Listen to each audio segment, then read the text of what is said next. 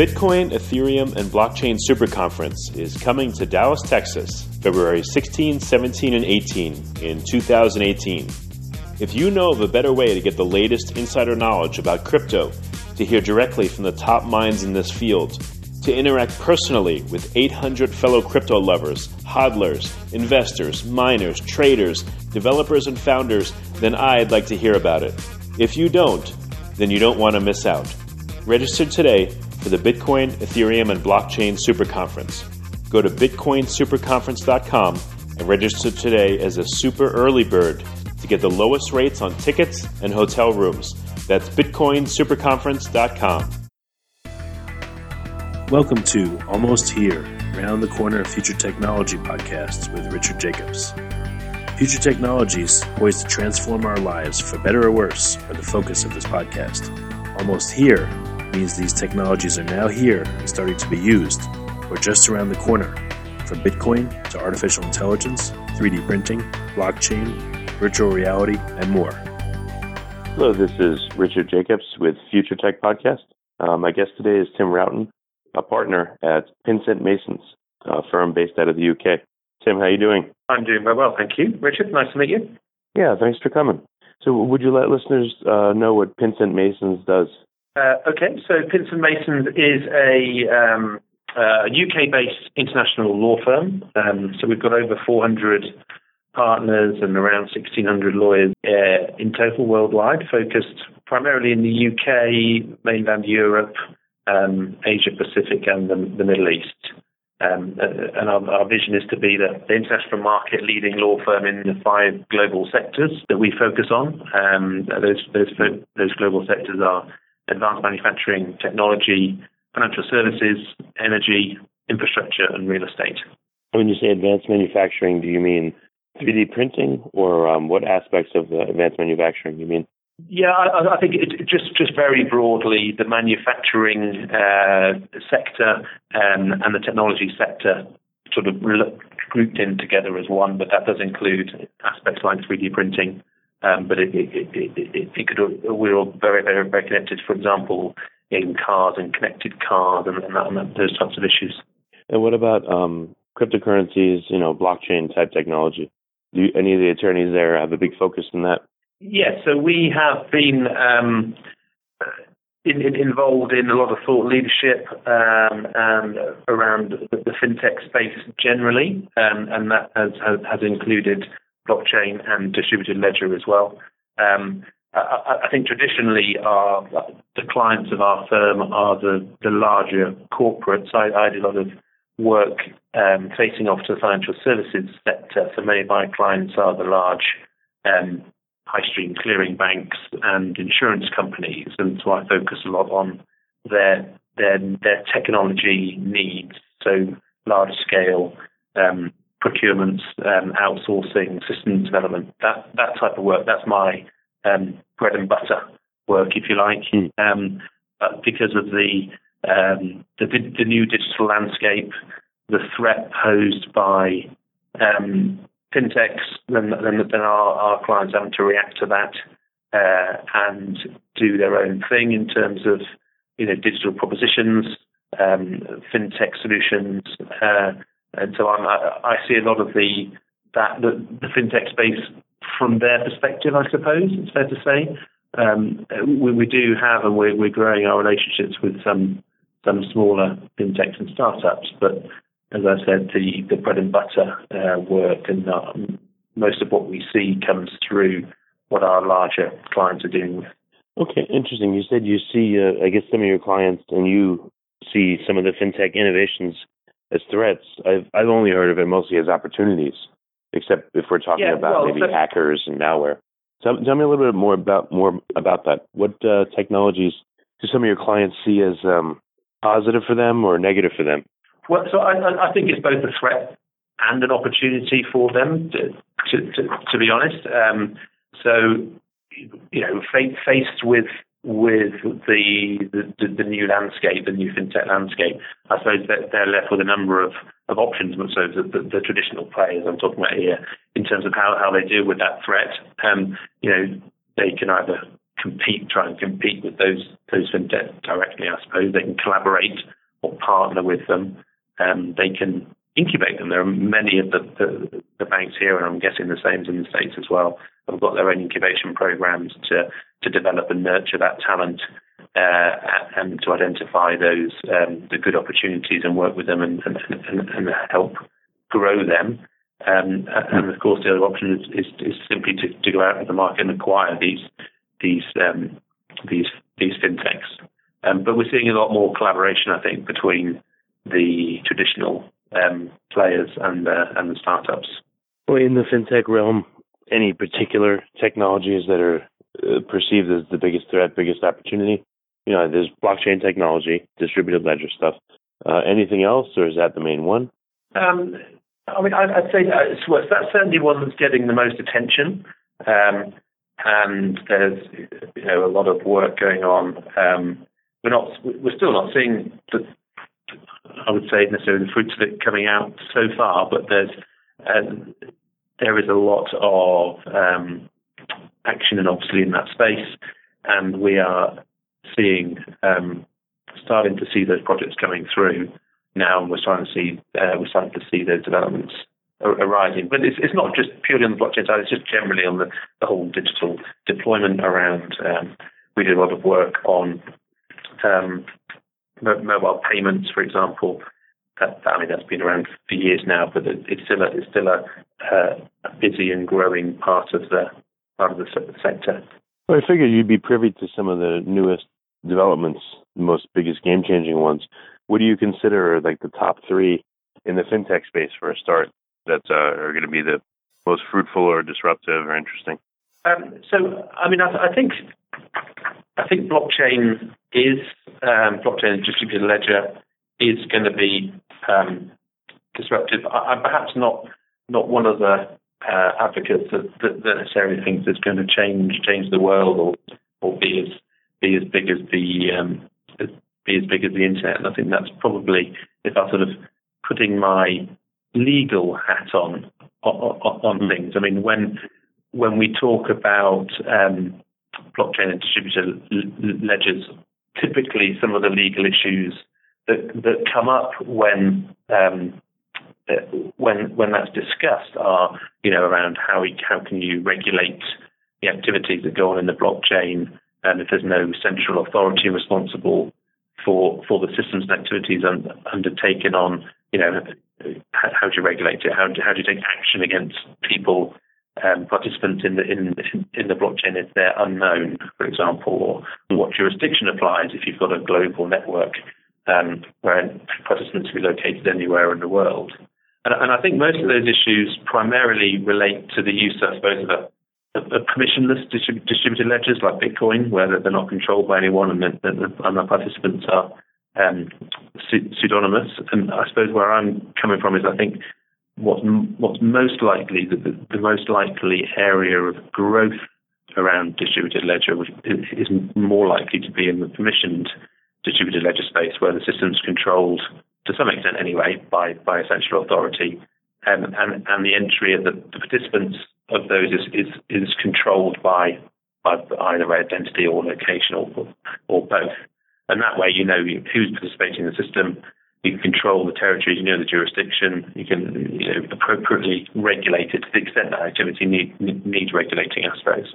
But the flip side of that, of course, is if you're using permission distributed ledgers, and if you are controlling access to people, then you lose a lot of you cut out or you maybe nullify some of the features of distributed ledger that makes it sort of attractive in the first place.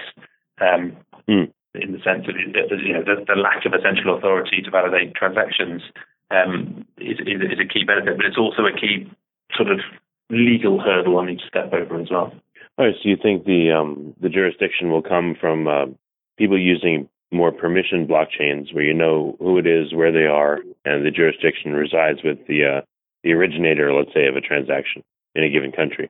Yeah, I think so. I think for people to be able to use and trust them, I think they're going to need to have some form of person that they see responsible for it that they can go to if there are problems. And I suppose linked to that is obviously the issue around smart contracts. And, again, there's typically legal question marks put over the concept of smart contracts. And often that's around particularly around contract formation. Are the fundamentals of contract law being met by a smart contract? Are the terms of the contract known to the customer? Are they certain? Have they been accepted by the customer entering into that smart contract? And is there an intention to create a legal relationship? Because all those are elements that, particularly under English law anyway, those are elements that are required to form a valid legal binding contract. But I suppose these discussions often hinge on what we mean by a smart contract. So I think you'll probably get two different perspectives if you talk to a lawyer or if you talk to a technologist. You get a different answer as to what a smart contract is. And you've got on the one hand, a technologist would probably say that the smart code is the contract itself, whereas a lawyer like myself, being more conservative, would say that the code is simply executing what is a contract that sits outside of the code, is perhaps in natural language.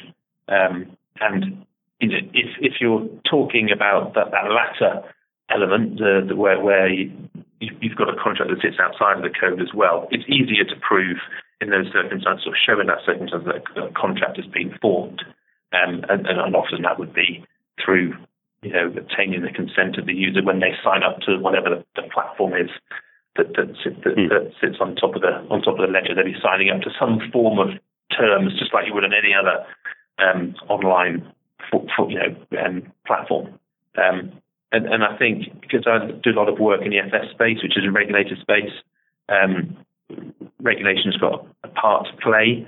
So, for example, I was looking at a use case recently in the insurance sector, where the customers would use a distributed ledger and smart contracts to sign up to insurance contracts, which would then self-execute if certain insurable events occur, like flooding to your house, for example. Now, in those circumstances, in the UK, certainly, and I suspect the same is applicable in most jurisdictions, that the regulator here insists that all contracts for insurance are agreed in writing, and the consumers must be made aware of those terms. So you can't really achieve that if you're adopting the narrower technical definition of a smart contract. Whereas if you see a smart contract as just literally the code executing what's otherwise a natural language contract, then again you're on safer ground. So smart contracts in the legal sense, maybe not that different to the normal contracts that have some form of self-execution through an automated process. Well, I guess the more similar they are to what already happens in the real world, the more likely they'll be adopted and used. Yeah. So I think inevitably, whenever you're dealing with any form of consumer, you're going to have some form of way of them understanding what it is they're entering into, how they can get out of that arrangement if they want to, who they go to if there's a problem. I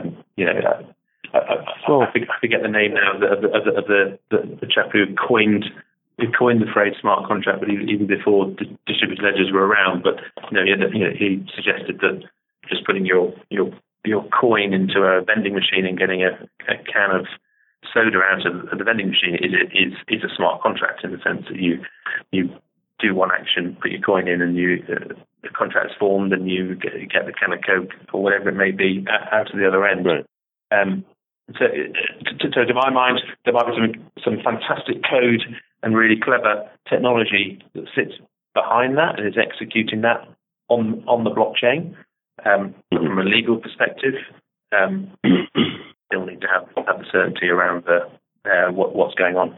Well, I don't know how much the public is going to worry about what's going on behind the scenes with a smart contract. When you look at terms and conditions on a website, no one reads them. No one can read them.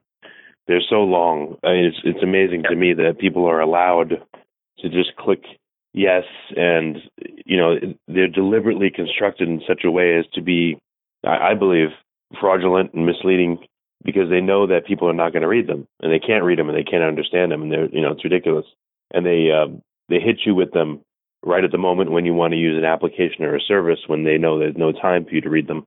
So when that kind of behavior is so rampant, I don't really personally have much hope that smart contracts will have to behave themselves and make all these disclosures to people. And I sadly think that people are just going to use them regardless, without much thought, because look what's already happened. Yeah, well, this is just my opinion. Well, it's a completely valid opinion, and I agree with most of what you say. I mean, I'm guilty of as much as anyone of clicking on and accepting terms and conditions online without reading them, because I know there's very little opportunity to change them anyway. But we do have consumer protection laws that apply to make sure that those terms are fair and reasonable. And I suppose people rely on that to as their safety net in those sort of consumer-orientated positions anyway.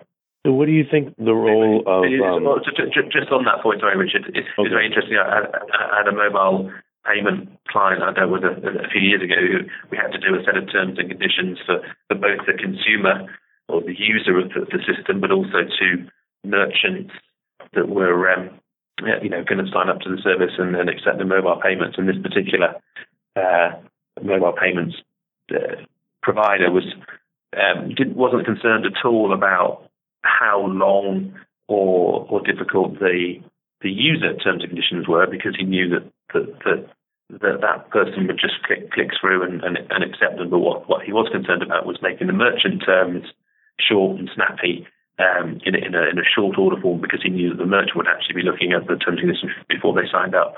So it is an interesting insight into how some companies anyway approach that type of thing, and it sort of agrees with the opinion you had, I suppose, in the terms of what might go into a consumer-facing contract. So what do you think the role of, in particular, Bitcoin and Ethereum is going to be over the next few years? I know there's all the other crypto tokens and everything, but those two in particular, based on what you see, what do you think is going to happen? So I think Bitcoin and Ethereum. I mean, Ethereum is going to be used as we're seeing now as the basis for a whole load of different initiatives and projects and use cases. I think that's going to be interesting. I think in international payments, international settlements generally, is going to be an obvious use case, and we're going to see more products around international settlements, international payments. I mean, I deal quite a bit with the insurance sector as well, insurance clients, and I'm not sure it's particularly been on people's radar around what the sort of the most likely things to happen are. But I think I see quite a few sort of synergies between what happens in the insurance sector and my clients in the insurance sector, and what could be the use of distributed ledger going on in the future. So for example, insurance is very heavily reliant on documentation and data analysis and databases. And at the moment, they use very inefficient solutions for recording, evidencing relationships between the parties in insurance contracts. It's a very heavily intermediated industry, lots of different players, and the removal of a sort of central authority or record keeper in that sort of intermediated industry, I think is a real potential benefit around reducing cost and reducing complexity, and also around customer onboarding and knowing your customer. I mean, they're already, I'm sure you're aware of solutions on the market for customer onboarding and know your customers and money laundering type solutions. And I think that's going to be a key area in the future, where distributed ledgers lend themselves very nicely to proving identity,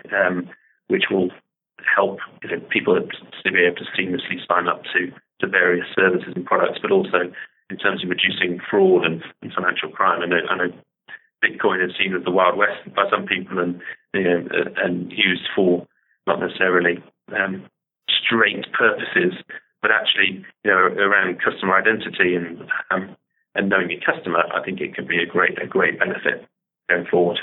Well, very good. So where do you guys have offices? You're based out of the UK. What other countries and places, and who would be a listener that could be a potential customer for you? So we're based primarily in the UK.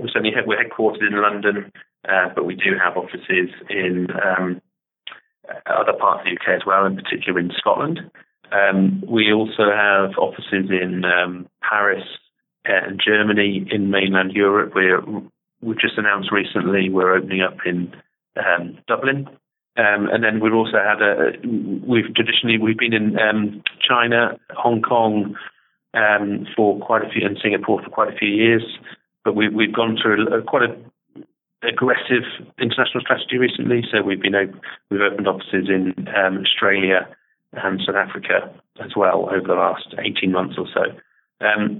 And as I said before, we're sort of a sector-based firm, so we tend to target particular sectors when we open up offices.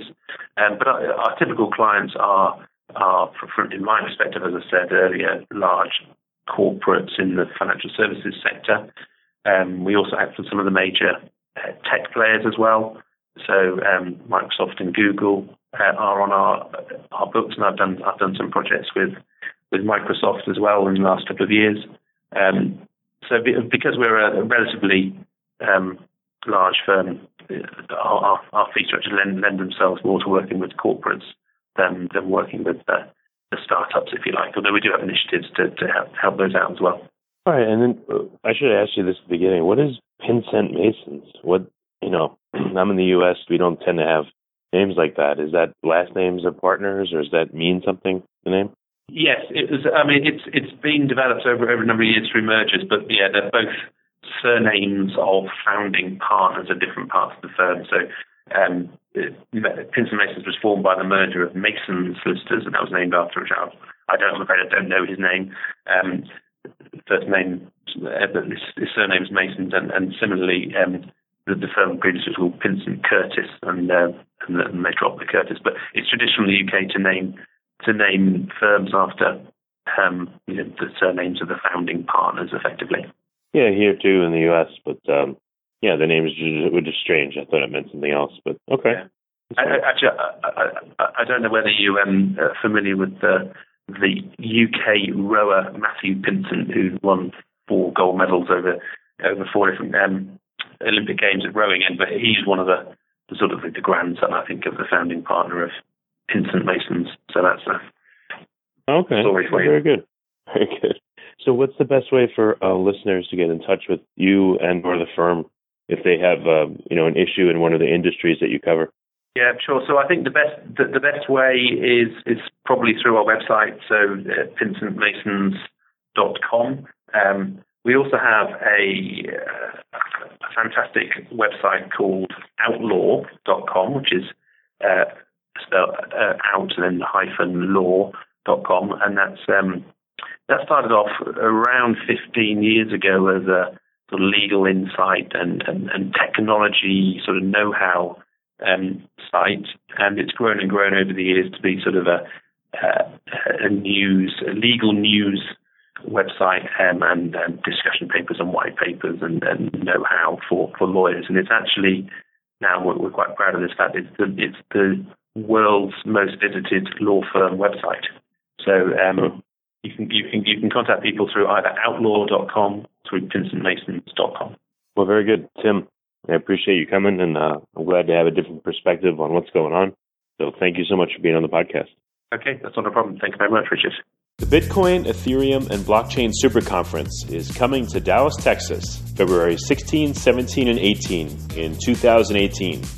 If you know of a better way to get the latest insider knowledge about crypto, to hear directly from the top minds in this field, to interact personally with 800 fellow crypto lovers, hodlers, investors, miners, traders, developers, and founders, then I'd like to hear about it. If you don't, then you don't want to miss out. Register today for the Bitcoin, Ethereum, and Blockchain Super Conference. Go to bitcoinsuperconference.com and register today as a super early bird to get the lowest rates on tickets and hotel rooms. That's bitcoinsuperconference.com. You have been listening to Almost Here, Around the Corner Future Technology podcast with Richard Jacobs. Subscribe to this podcast, post a review to discover more future technologies that are poised to transform our lives for better or worse, such as Bitcoin, artificial intelligence, 3D printing, blockchain, virtual reality, and more.